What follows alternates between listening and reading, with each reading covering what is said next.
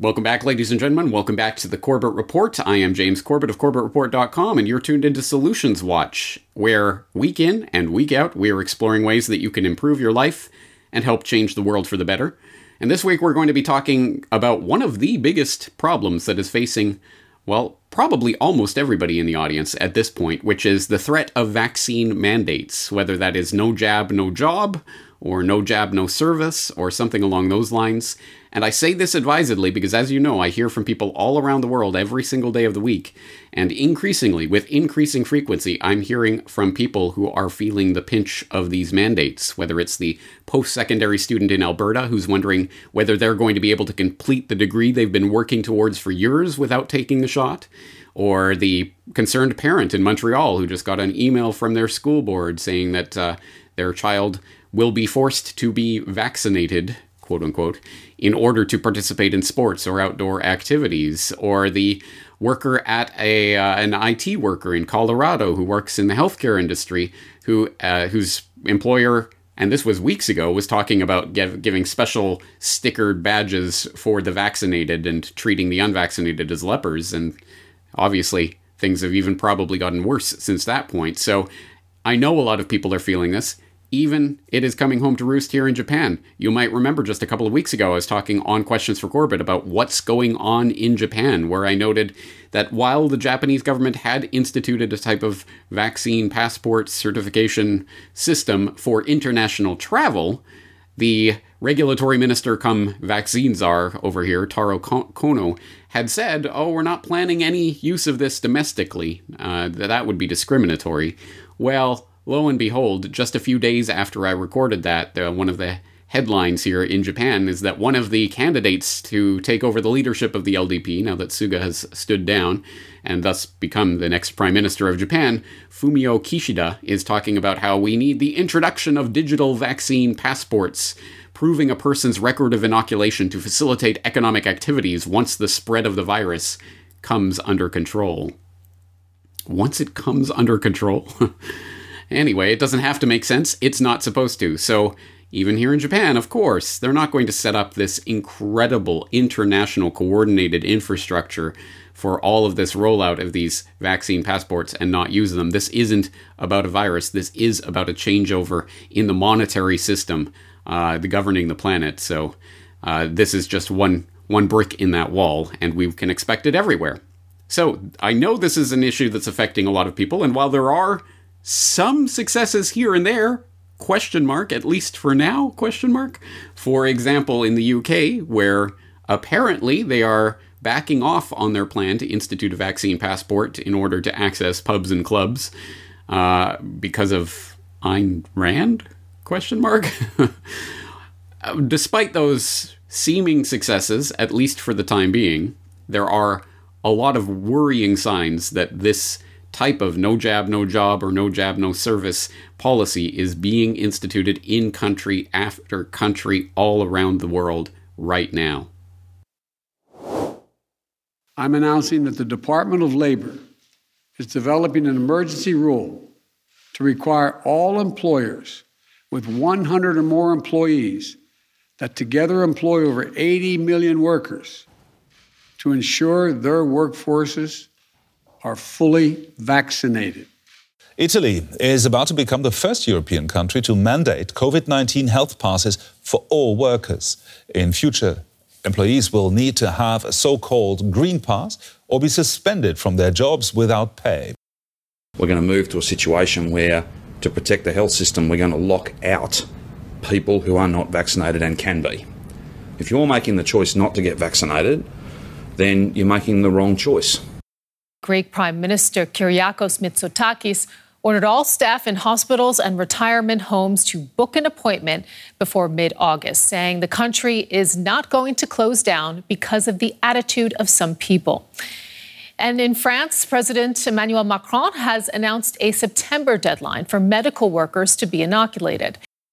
effectively bringing in measures around mandatory stay at home and work from home, gatherings limited to one household plus another, only up to 10 people, as well as that, masking in schools from grade 4 and upwards, calling it a proof of vaccination or, in the words of the Premier, a negative test, but not in the words of so many others, calling it a vaccine passport. Still, that is everything in name but, as they move forward with a situation that many hoped wouldn't, and certainly in the words of the Premier, a situation that many are calling a stunning about-face.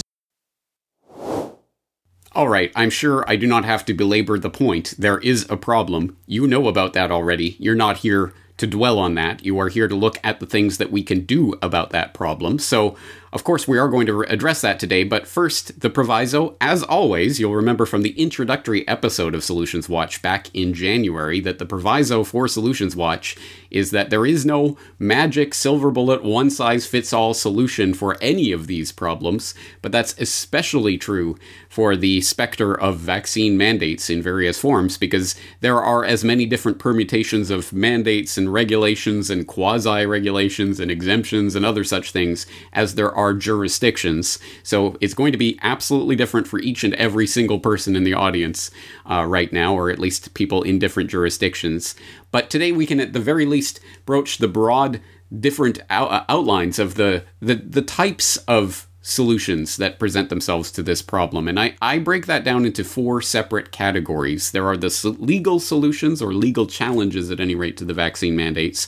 There are the workarounds, ways you can skirt around the issue without necessarily having to confront it head on. There are the various forms of protest and petition that can be done to try to change what's happening at a political level. And then there is non-compliance. And I did structure the different categories of solutions in that order for a reason, but we'll get into that. First, let's start with the legal challenges. And as I say, there are as many different legal mandates or quasi-color of law regulations and what have you as there are jurisdictions out there. So I can't give you the one-size-fits-all, this is what to do in legally in your particular circumstances, but I trust in the intelligence of my viewership, and you will know how to apply these different solutions or how to look up the particularities of your own circumstances. But let's look at some example legal resources that are out there. And for that, we're going to start here on CorbettReport.com in the September open thread. If you don't know, every single month at the first weekend of the month, I open an open thread, and there are usually hundreds of comments in there, people providing links, talking about different aspects of the news and what's going on, all sorts of things going on in there. So definitely a good resource. If you are, of course, it's free for anyone to go read. If you are a Corbett Report member, you can contribute to the September open thread. And as you see, there's an awful lot of information in here. But I want to look at specifically one particularly helpful comment from a Corbett Report user who will be familiar to the Corbett Report old hands in the crowd, namely Home Remedy Supply, who often has some very important and useful links on a variety of subjects. And in this instance, too, he has some pretty useful links. We're going to look at a post that he made about legal resources on vaccines, and there is a treasure trove of information and links in here. So I will invite you to explore all of these links at your leisure, and I will link this comment in particular in the show notes for today's episode. Please look at the show notes for today's episode. It is going to be absolutely jam-packed with resources, and I think it will be worth your time to look at it. So, for example, let's just look at some of the resources that Home Remedy Supply has in here. For example, America's Frontline Doctors page, specifically their Legal Eagle Dream Team subsection page on vaccines and the law, where there's all sorts of very specific forms and letters and templates that people can use, from AFLDS, San Francisco City and County Constituent Form, Adventist, NYC Constituent, Firefighter, United Airlines, Kentucky, Kaiser, Active Duty Military. I mean, all sorts of different resources in there for different forms and templates, as well as strategic litigation assistance and some talk about the different things that are being done to fight back against these mandates. So a very interesting resource there. We'll skip over to the state law and vaccine requirements from the National Vaccine Information Center, which has all sorts of breakdowns on what kinds of exemptions exist in different states, at least at the moment. That may be changing, and there's a lot of caveats to that. But anyway, if you are in the U.S., you can look up your particular state, and there's many, many more resources available from NVIC along these lines. Next, let's look at, for example, Gab.com has this download COVID vaccine religious exemption documents here with, again, a lot of links to specific resources, an exemption template for employees to send to employers, college students, which can also be used by Protestant/non-denominational believers in the workplace, vaccine exemption, full military, practical side supporting document, blah, blah, blah. Again, tons and tons of links and documents in here and resources for people.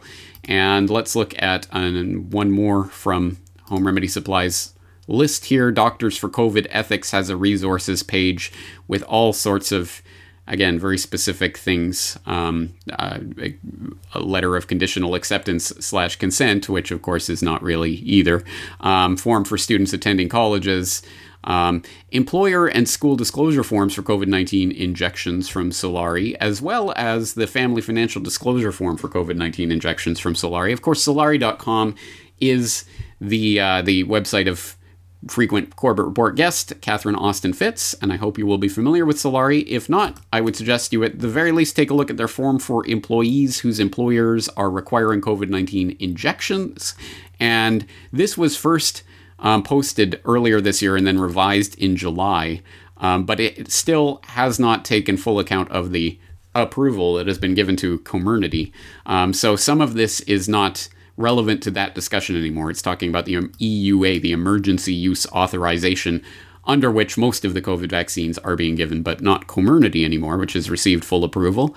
You can see more about that in a recent discussion that James Evan Pilato and I had on New World Next Week. But anyway, this has, again, lots of different notes, lots of resources, specific links to information, and other resource websites where you can find other templates and forms and things. And then this form at the bottom is specifically for employers requiring COVID-19 injections under emergency use authorization. So anything that has not been approved, any non-Comirnaty vaccines, at least in the United States, you can, again, use this form or at least take a look at it and see if it can be adopted to your own personal circumstances. Lots of information in there, so I'll link that up in the show notes as well.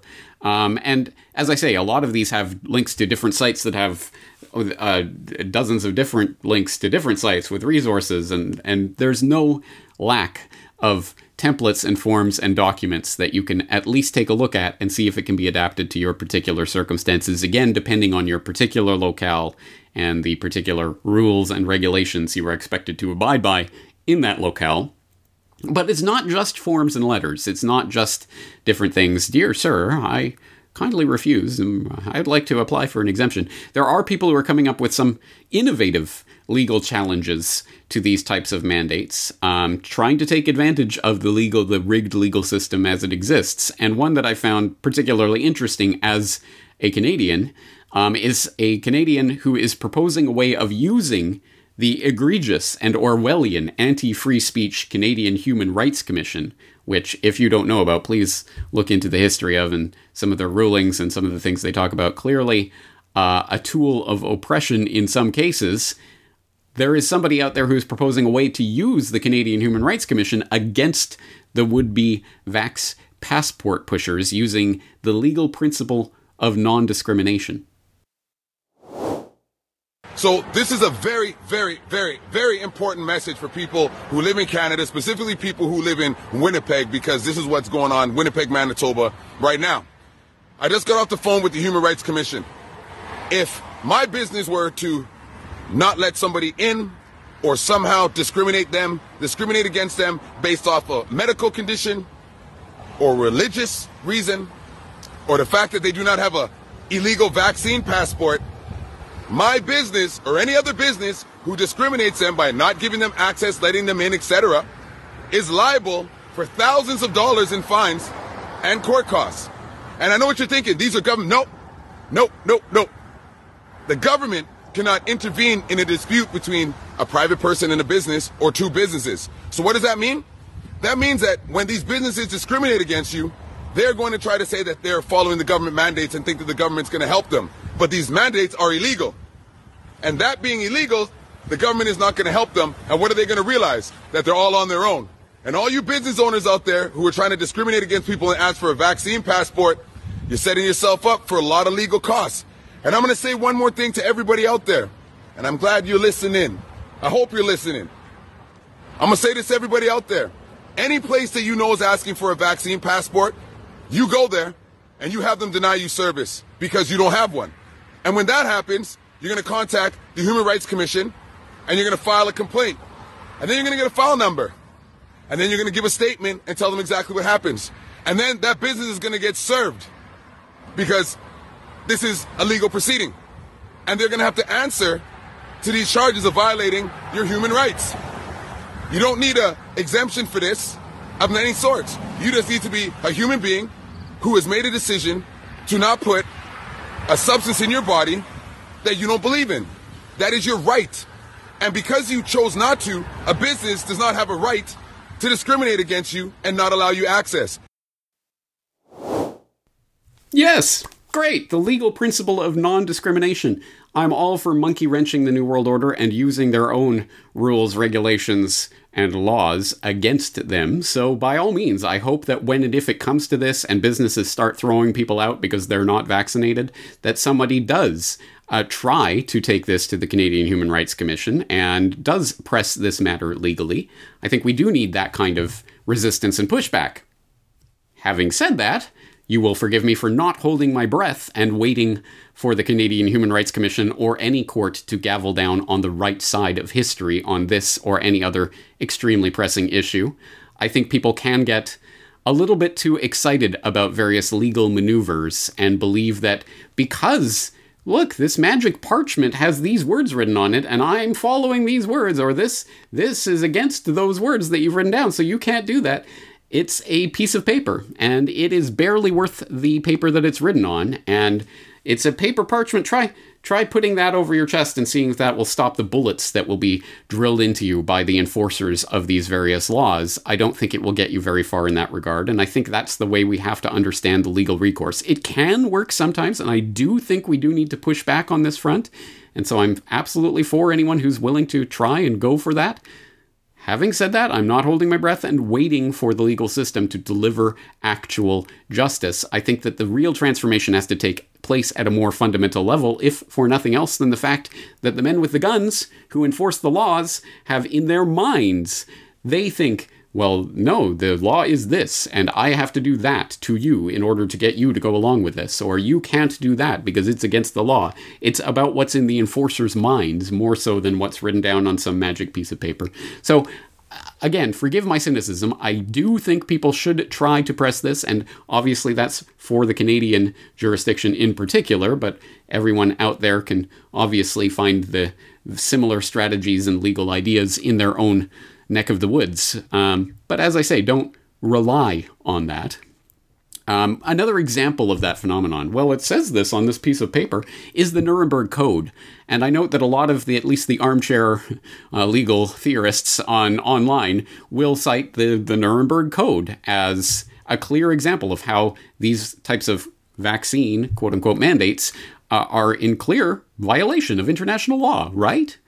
Well, let's explore that idea a little bit more closely. So there are any number of people writing online about the Nuremberg Code and how it applies to these mandates. So I'll just take one that just popped up in my feed just the other day from Michelle Chosadowski over at globalresearch.ca, the COVID-19 vaccine and the Nuremberg Code, Crimes Against Humanity, Genocide, in which he starts by talking about the so-called vaccines and the problems associated with them, and then goes into some detail about the Nuremberg Code. And he writes that focusing on the experimental nature of the mRNA vaccine and its devastating health impacts, legal analysts have raised the issue of the historic Nuremberg Nazi doctors trial from 1946 to 47, in which Nazi doctors were charged for war crimes, specifically in the conduct of medical experiments on both prisoners in the concentration camps and civilians. And he goes on to talk about the medical case, aka US v. Carl Brandt et al., aka the doctor's trial, which was prosecuted in 1946 and 47. The verdict was delivered on August 19th of 1947, and the Nuremberg Code was enacted. And so there were 10 principles of the Nuremberg Code, and several of them relate to the idea of vaccine mandates and vaccine passports, and according to Chossudovsky, have been blatantly violated. So the first principle of the Nuremberg Code seems pretty cut and dry. The voluntary consent of the human subject is absolutely essential. And it says that this means that the person involved should have legal capacity to give consent, should be so situated as to be able to exercise free power of choice without the intervention of any element of force, fraud, deceit, duress, overreaching, or other ulterior form of constraint or coercion, no jab, no job, and should have sufficient knowledge and comprehension of the elements of the subject matter involved as to enable him to make an understanding and enlightened decision. This latter element requires that before the acceptance of an affirmative decision by the experimental subject, there should be made known to him the nature, duration, and purpose of the experiment, the method and means by which it is to be conducted, all inconveniences and hazards reasonably to be expected, and the effects upon his health or person which may possibly come from his participation in the experiment.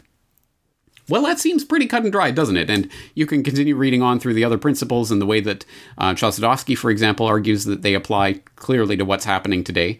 But you'd be wrong, according to the fact checkers over at CTV News, that legal bastion, the authority on all matters legal, who will tell you in their coronavirus fact check section by Nicole Bogart, at nlynbogart on Twitter, if you happen to be there. No, COVID-19 vaccines do not violate the Nuremberg Code. So it starts with a little bit of spiel about the vaccine mandates and the Nuremberg Code and what it is and where it comes from.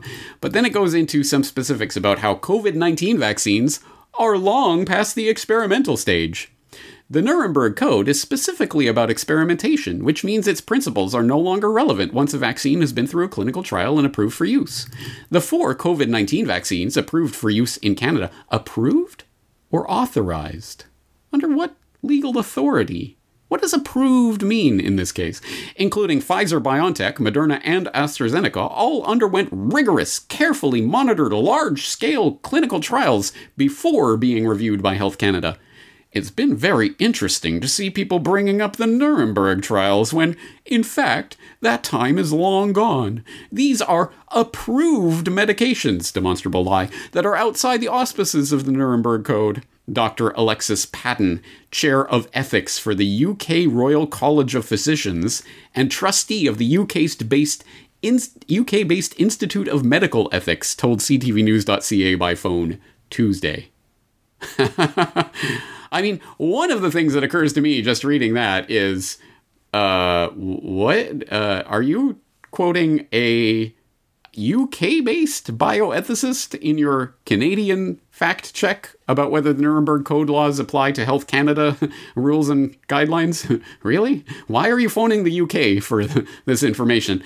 One might well ask, why are you phoning a bioethicist if you have seen my work on bioethics and the new eugenics? If not, you should check it out. I think it's highly relevant to exactly this type of fact check that promotes demonstrable untruths about the approved quote-unquote nature of these vaccines that in fact have been emergency use authorized. The exception being, of course, the FDA has now approved Comirnaty, and you can see my take on that in a recent New World Next Week that I did with James Evan Pilato, where we talked about that Comirnaty approval and what it means. But anyway, well, AstraZeneca, for instance, certainly isn't approved in the same way. So that is one demonstrable lie. The other is that the clinical trials, they're all done. This is all long gone. This isn't a trial anymore. This isn't an experiment.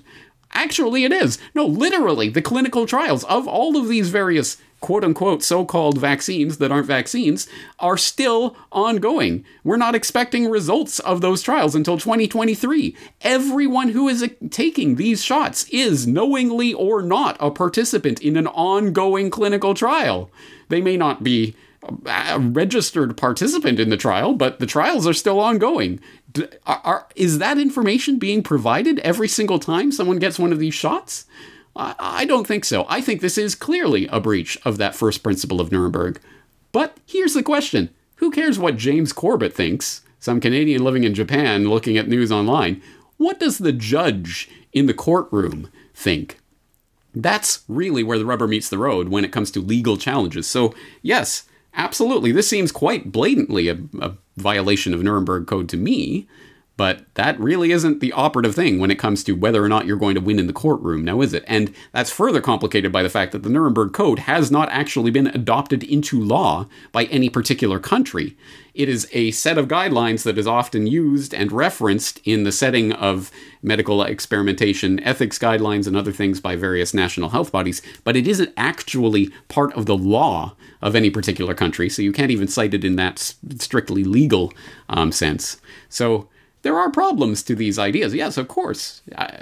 To every right-thinking human being, I think this is quite obviously applicable to what was talked about at Nuremberg.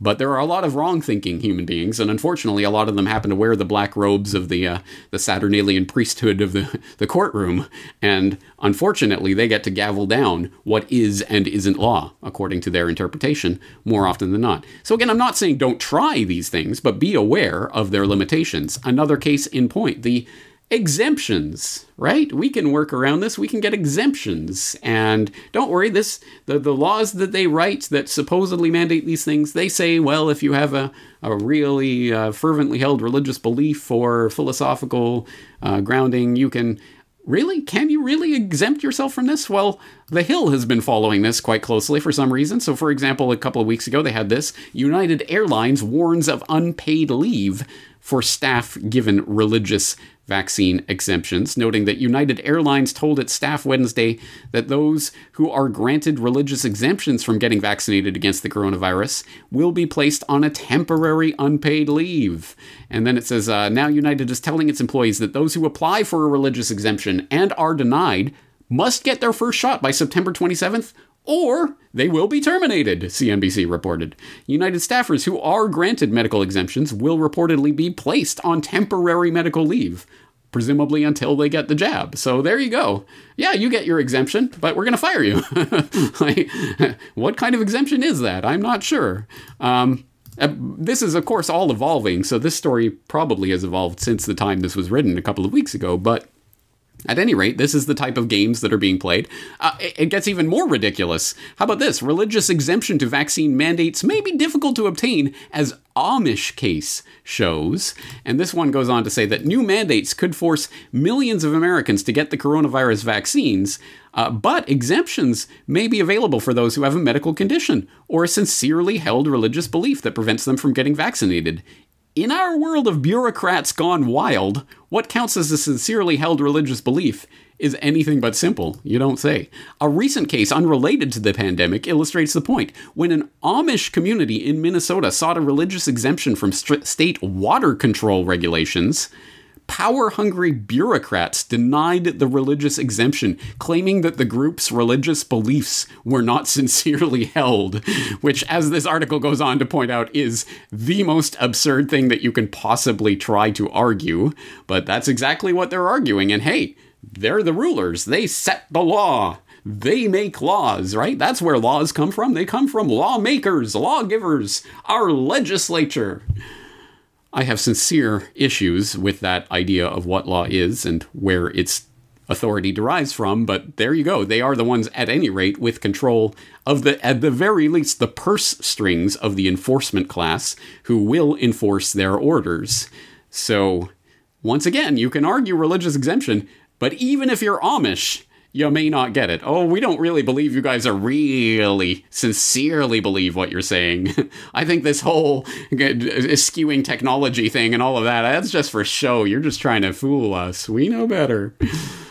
Absolutely unbelievable. So now so those are legal challenges, and legal challenges, as I say, pursue them. If you think you can make headway with that, you can get something, you can get around this, and go for it, and try it, and press it, and challenge them in the court, sure.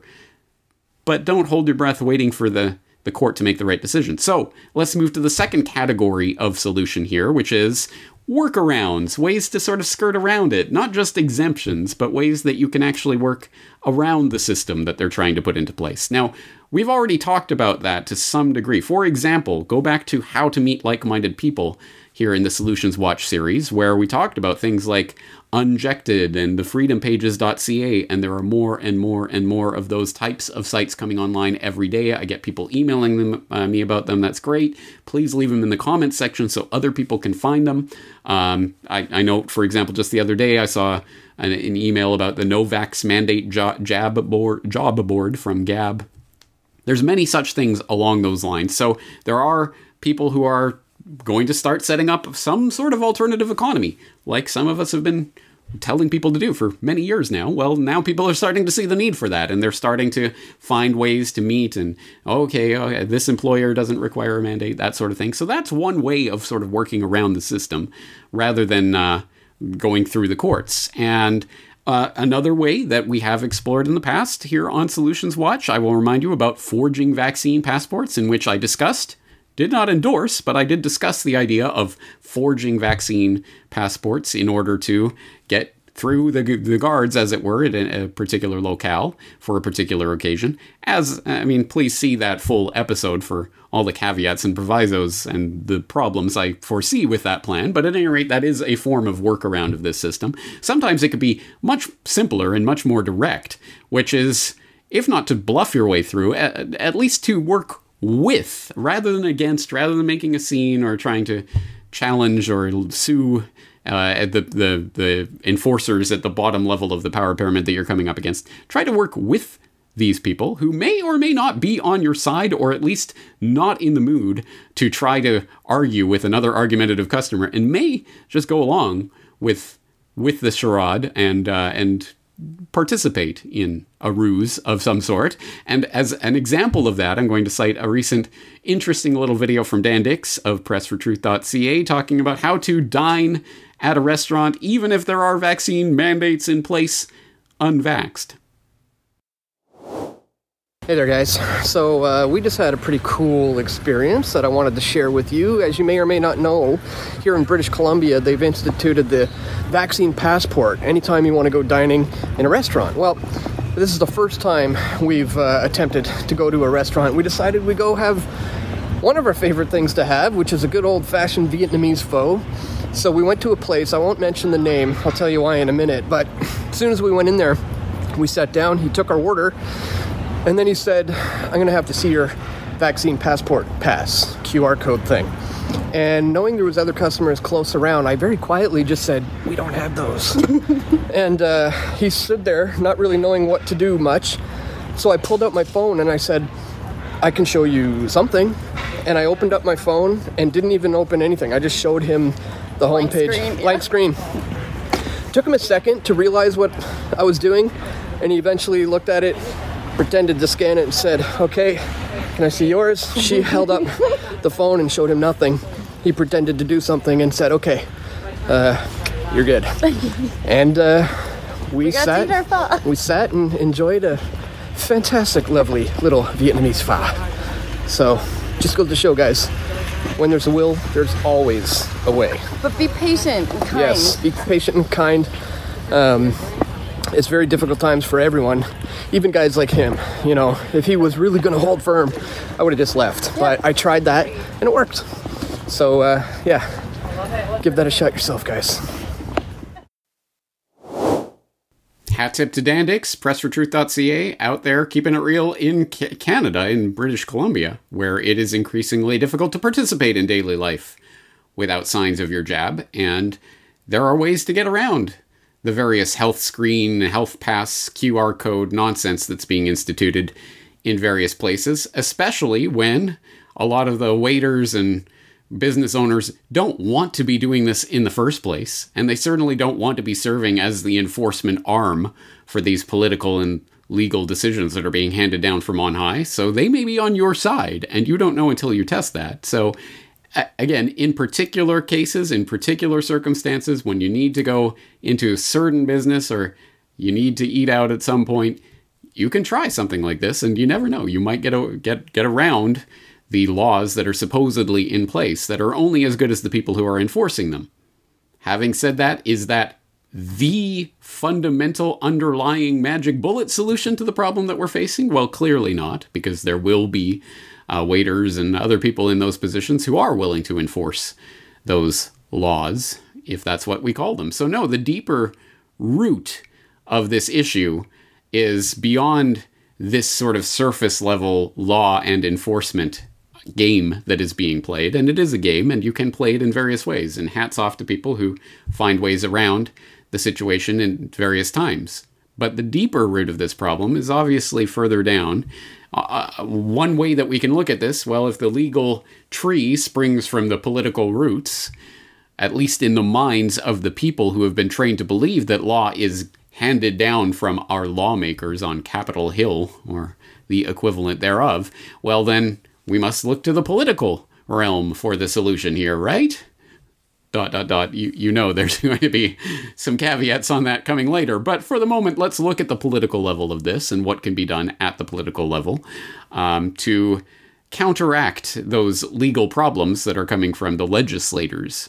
And again, as you know, I'm an anarchist, and I do not give my time, energy, consent, acknowledgement to the political level. But for people who are living on that practical level and looking for political solutions, of course, there are many different avenues and paths towards political solutions to this. Now, we can look at the very grandiose, the national level politics, at which you and myself and most people who are watching or listening to this are probably not going to be able to affect very much at the national level. But much more realistically, rather than writing your congressman or your MP or what have you, you can petition your town council. You can get involved directly with the school boards. You can go to those kinds of meetings, the town halls, the PTA meetings and other such things. Insert yourself, become a thorn in their side and a pain in their butt, and make sure that your voice is part of that process. And if enough people do participate in that, successes can be had at the local level especially.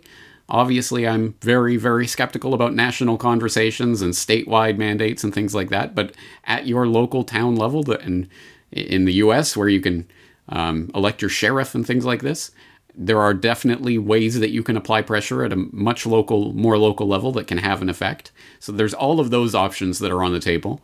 There's also, of course, to address the wider conversation and the national conversation that's going on that feeds into the political dialogue that creates these national mandates, there is, of course, petition for redress of grievances. Isn't that part of some constitution or other somewhere in the world? Well, anyway, there are petitions that people can be a part of. And one that just recently came to my attention is the Together Declaration at togetherdeclaration.org. And if you go there, you'll encounter the declaration, which states that we, the undersigned, reject vaccine passports or any similar form of medical certification in the United Kingdom, and invite you to add your voice to ours by signing this open letter. Together, we represent more than 200 organizations, business groups, campaigners, and professionals who have come together because we are gravely concerned about where the introduction of vaccine passports could lead. And then they go on to talk about the hard-won liberties and rights that were fought for and defended by our ancestors, and how they are under threat of this type of vaccine passport mandate. You can look at the About Us page on togetherdeclaration.org, where you can find out more. For example, Together is a nationwide alliance of campaign groups, business leaders, professionals, and citizens of the UK united in opposition to the unnecessary authoritarian government response to COVID-19. And they have sections on vaccine passports, vaccinating children, Coronavirus Act of 2020, medical freedom, mass testing, lockdowns, and open debate. They have a launch video where you can see several of the speakers who are co-signers, presumably, of the Together Declaration, talking about what this means for them. There's an MP letter, legal section, contact. And if you go through all of that and you are in the UK and you think this is important, you can, of course, sign the declaration, and it has the little caveat in there about your private information and what have you. Obviously, I'm not making any endorsements here. I'm just saying this is an option on the table for people in the UK. Again, there are similar options in different locales around the world. I'm sure people can dig up their own particular Together organizations or what have you that are operating in their own neck of the woods. And beyond the sort of petitions and grandiose things, or beyond the town hall meetings or that sort of thing. There's the good old-fashioned boots on the street activism of going to protests and making your voice heard that way, something that is happening around the world as we speak.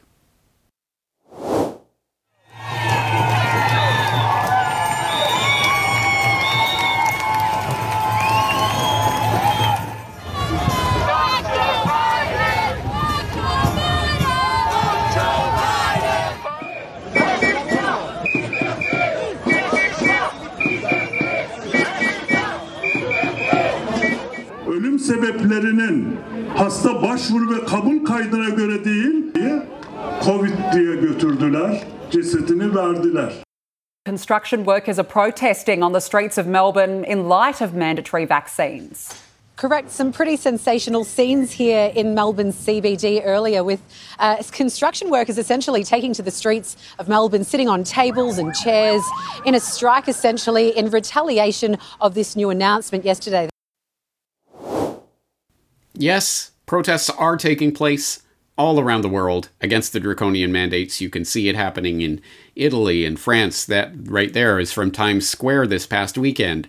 Australia. All around the world, people are protesting and making their voices heard. So, for example, about that Times Square protest, you can find out more at activistpost.com, which recently had an article, "This is not political. Thousands gather at Freedom Rally in New York City to oppose vaccine passport," which notes that thousands gathered near Central Park in Manhattan on Saturday to express their discontent with the vaccine mandates and passport requirements implemented on the city by Mayor Bill de Blasio this month. Participants first gathered at Columbus Circle and then marched to Times Square, led by one of the speakers, Joe Rose. "If you took the vaccine, I love you. This is not against you. We are pro-freedom," she announced to passersby. Participants chanted, "My body, my choice, no vaccine passports, and freedom over fear." So yes, these protests are taking place, and cynicism, of course, is always warranted in cases like this, that this is going to be the answer, or where people power will march, like in the 60s. Obviously, things are a bit different than they were in the 60s, and even then, was that really the answer? But it still is, I think, important to make our voices heard in this way, which is undeniable social proof. At the very least, to other people, other like-minded people in the crowd who think, who feel, who are constantly told and propagandized that they're all alone and nobody thinks like them and everybody's on board with this agenda. No, there are many, many, many, many people who are not on board with this agenda. Do not believe the lying polls that they shove in your face. Everyone's for this. You're crazy if you're not. No, go and look at the real world, and there are people out there. So at the very least, it is undeniable social proof that there are people against this agenda. And as I noted in How to Meet Like-Minded People here on Solutions Watch, it is a way to meet some like-minded people with all the caveats in mind of consorting with people who may or may not be who they say and all of that sort of thing. But at any rate, it is a way of making contact with people who are not on board with the agenda. So I think protest is an important aspect of what's going on and something that should be kept in mind. Now, having said that, again, I think certainly, even you don't have to take it from an anarchist, although I would say this, but I think there are, at the very least, limitations to what we can achieve through the political process, be that a participation in local city council and town hall and what have you, or school board meetings and going to the streets and all of the signing petitions and all of that sort of activity.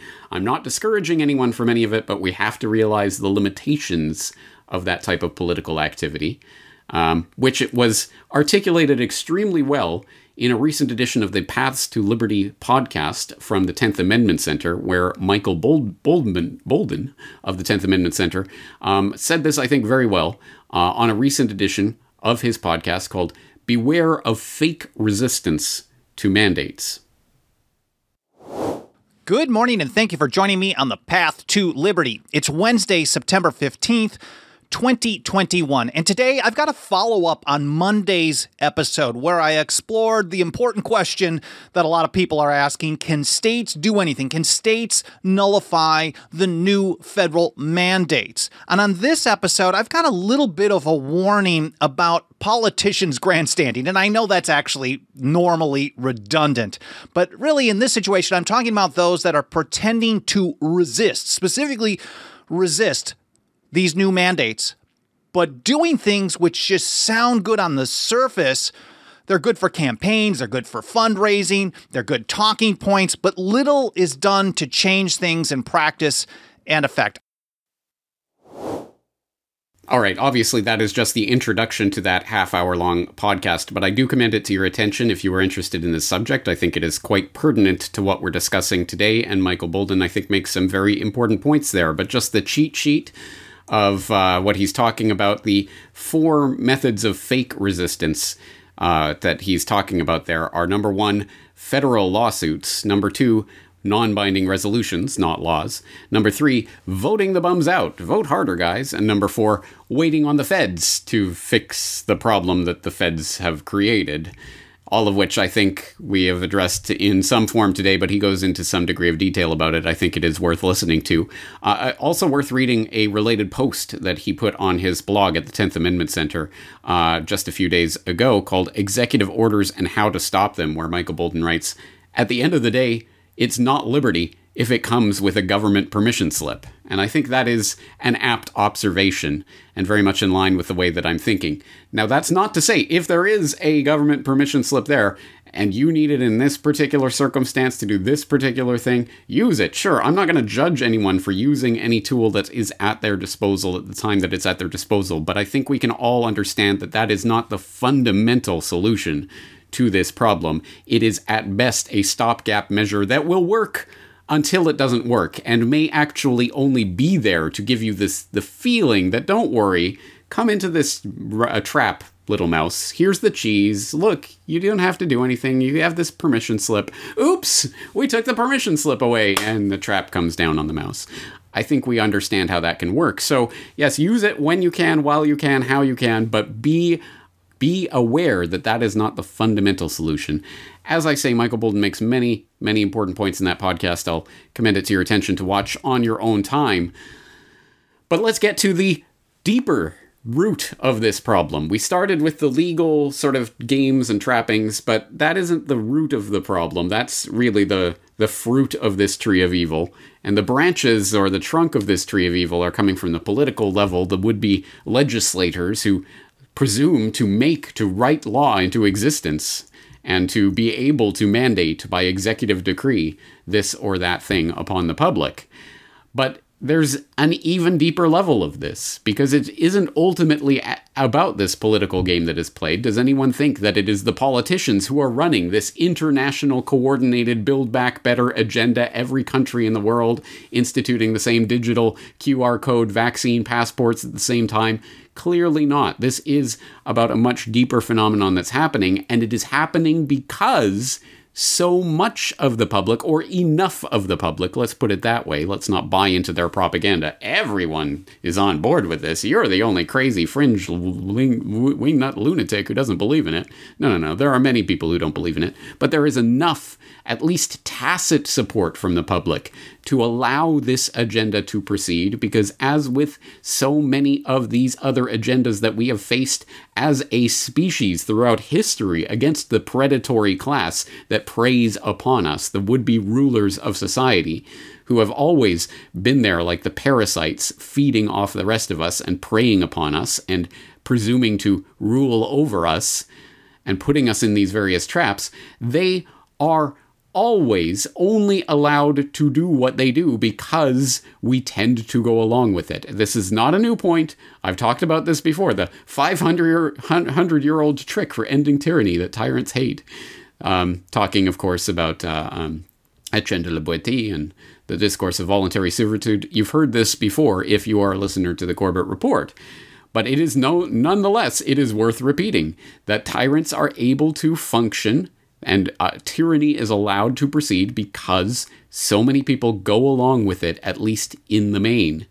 And if enough people say no. Hell no. Make me do that. Make it happen. No, I'm not going to quit my job because you say there's some sort of mandate no, you fire me, and then I'll sue your ass. And then, who knows, yeah, maybe the court's gonna gavel it down on the wrong side, but at any rate, you can beat the rat, but you can't beat the ride. We're gonna go for it. We're gonna do this. We need more of those people who are willing to put their foot down and say, no, you make me do this. And if a few people do that, absolutely, they can make an example out of those people. But if millions upon millions of people are putting their foot down and saying no, if all sorts of people suddenly, I'm not working for you if you're going to put this mandate in place, and you're going to have to fire me, and I'm going to sue you, and we're going to go through that ride, and we're going to do this. If enough people do that, they will not be able to enforce this tyranny. It will be mathematically impossible for this tyranny to be enforced. This is an important point. This is the deeper level that, yes, of course, this is ultimately a psychological game that is being played right now. There's several layers on which it is being played. There are the people who have simply bought hook, line, and sinker into the entire narrative of this entire scamdemic and are absolutely bought in, and they really believe that wearing the mask and taking the shot and everything is the solution and the way out, and everyone who isn't doing that are the bad people, and we need to get them. There are those people at the bottom layer of the trough of propaganda. There are the people who are at the slightly higher level that, yeah, I don't, look, there's something clearly wrong here, but everyone seems to be going along with it, so I'll go along with it. And then there's the rest of us who understand what's going on, know what is happening, can see it unfolding like a nightmare. What do we do about it? We have to, at the very least, take into the only thing we have left in our humanity is our ability to say, nope, you might be able to force me to do it, but I'm going to make you force me. I'm going to make you make me. Now that's an important, and it's a powerful little phrase. No, make 'em make ya is a powerful little phrase, and it just happens to be one of the phrases that Ernest Hancock is putting on his signs. You might remember on a not too distant past version of Solutions Watch, we were talking about signs and the work that Ernest Hancock is doing at freedomsphoenix.com. He's going around helping people to make signs in their various local communities with various messages. Support your first responders in refusing the shots, or those types of messages. And one of the messages that's very popular right now is make 'em make ya. Make 'em make you do what? Well, whatever it is, make 'em make ya. Don't comply is ultimately the message behind that. And the signs are still going strong. In fact, Ernie was just taking a little stop somewhere in Arizona where he was helping some local activists in Prescott, Arizona, making signs. They made over 200 signs for Prescott Valley, just cover the valley in signs with support first responders who say no to mandatory shots and other such messages. And he took some time out for his regular weekly conversation. You might know I'm on Declare Your Independence with Ernest Hancock every week. And last week on the program, we were talking, me and Ernie and Dara, Arizona Dara, as she's known, who was a legislator at a local legislature there in Arizona, who had been inspired by the Ron Paul Levolution to get on board and to get into the political process, and got in at the local level and became a local politician of sorts, and then got disillusioned by that, realizing that that is not the answer. And we had a nice three-way conversation about this idea of non-compliance as being the fundamental layer of the solution ladder, I suppose, if we're looking at it that way. And so I would invite you to watch that whole conversation. Of course, I'll link it in the show notes. It's there up on the Freedoms Phoenix page, as my conversation with Ernie is every single week. But let's just take a listen to a little bit of that conversation where we talked about the idea of non-compliance. The one that kind of surprised me was a popular sign. It has a Minuteman with a musket, and it says, "The beginning is nigh," and then there's one, take the shot, and it's a gun or a hypodermic. And I think non-compliance is becoming a thing. And, I wanted to bring Dara on because she was here, and everybody, she's like a fictitious female that is like, I don't want to be, nobody know anything anymore. I went low key, but she's starting to come out because she's been through this. and did the Ron Paul Revolution thing, got involved in politics, elected official, went through it and saw the agenda from the inside. So there's, James and I really focus on, solutions and what do you think the solutions are? Non-compliance, disobedience, ignoring the rulers out of existence. I don't think we're going to do this through courts. I don't think we're going to do it through legislation. I think we're past that. And I think that if we're really going to resist this tyranny, it needs to be disobedience at this point. I couldn't agree more. That's such an important point, but it's one that people continue to fail to understand at the most basic level, is that this is not ultimately going to be legislated out of existence. It's not going to be gavelled down in some courtroom. It's going to be people putting their foot down to end this, is what's going to end this. Look, every single step of what they're doing, getting people isolated, staying home, keeping them apart from others, telling them that they have to do these certain things or they're a bad person, is exactly what you do when you're torturing people or indoctrinating them into a cult, which is exactly what's happening. The mental health crisis that's going on right now is off the scale, off the charts, and people are doing whatever they can to hang on to their identity and, I can be a good person and I'm going to follow the rules. And that's such a powerful motivator for so many people that unfortunately they know how to flip that switch and how to make people do what they want. It's really unfortunate that people don't really take into consideration that you cannot, absolutely impossible to obey your way out of tyranny. It doesn't work. I'm going to obey my way out of this craziness. It doesn't work like that. And all they have to do to regain their identity is to remove the mask. It's more than what we need. You know what we need? And this is the best part.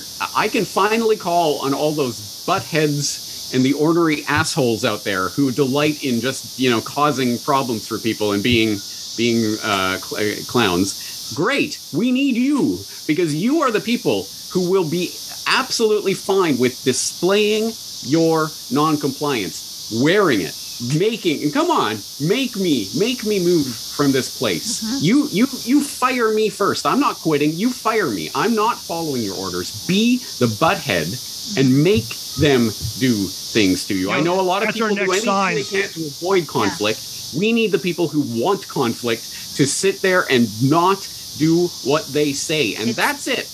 You don't have to pick up your gun and start shooting people. Yeah. Just do not comply and make a big scene of it so you model for others, because I know there are so many people out there right now. I think I'm the only one. Everyone seems to be going along with it. I guarantee you're not. It's just a lot of other people are going around thinking, I'm the only one. Everyone's going along with it. I better go along with it too. That's how this happens. We have to start modeling and displaying non-compliance. Well, that's what these signs are for. The one that is gaining popularity is make them make you. I just, make them make you. Well, make you do what? I don't know. Just make them make you. Just that attitude. Once again, that is myself, Ernest Hancock, and Arizona Dara talking about non-compliance and signs and many other things. Once again, the link will be in the show notes so you can go and watch that full conversation. But it's interesting to me, from my own perspective, how things keep circling around the same issues, going back to the very beginning of my work and some of the earliest things I ever put out, talking about that the fundamental root of our problems is at the consciousness level, and that the revolution of the mind is going to be the thing that either changes for the better and we progress as a species, or we will be enslaved as a species. And I think we are coming to the crunch time a lot faster than anyone thought. Also, the observation that it's a chump's game and the only winning move is not to play continues to be a relevant observation to these types of legal games and other things that are being imposed on us. Yes, you can play their game and you can dance and try to outsmart them and outwit them, and sometimes it might even work, but that doesn't seem like the fundamental solution to their rigged game. No, the fundamental solution is to create our own game somewhere else and to not comply with their orders. These are some of the fundamental issues that we keep coming back to. So I put that on the table as the underlying root issue of what we're dealing with. that will be the long-term answer to these, not just these particular problems in this particular context of the year 2021, but more broadly, more generally, all of the problems that I have brought to your attention over the last 14 years at CorbettReport.com. So, having said that, I want to stress once again a couple of things. First of all, this is not to say this is the solution and anything else is just playing games or something. No, this is not an either-or scenario. This is a yes and scenario. Yes, let's do that. Let's pursue legal challenges, and let's use workarounds, and let's do protests and petitions, and let's not comply, and let's do absolutely anything we can, throw everything and the kitchen sink, and keep pressing forward and trying every tool in the toolbox, everything that's available to us. This is the time, if ever there was a time, to throw as many wrenches into the works as possible to try to stop those gears from grinding. And we'll see what works. This is not a time for pontificating, it is a time for doing. So I hope that, having said that, I mean, it's overwhelming, and there's many, as I say, there's as many different permutations of laws and mandates and restrictions and what's possible and what's not, and let alone each individual person's risk-reward calculus as there are people out there. So I cannot possibly offer the big one-size-fits-all solution, but I've put many things on the table today. Look at the show notes. There's a ton of resources there for you to begin exploring. Hopefully that will branch you out to where you can find out more about your own particular locale and your own particular experience. And as always, please do report back and let us know what works, what doesn't, what's happening in your neck of the woods, how you're dealing with it, what you have tried, what you have yet to try, what has worked for you, what has not worked for you, etc. This is valuable information, and the more of that data that we can gather, the more people who come along to this conversation later on will have something to work with, and that's one of the key points of Solutions Watch. Is not that I'm on high sitting here telling you what to do. This is how to save the world, and this is how you can act in the world. No, of course not. I'm putting ideas on the table, and hopefully we can work together to amass more data about what ideas work and what don't. So, all of that being said, this is an exceptionally important struggle that we're engaged in right now, and I take it very seriously. I'm sure a lot of you do too. So I'm always interested in your feedback on these issues, and we'll keep plowing forward together, looking at different ideas for solutions and how we can help change the world for the better. Solutions Watch. On that note, I'll be speaking to you again shortly. I am James Corbett of CorbettReport.com.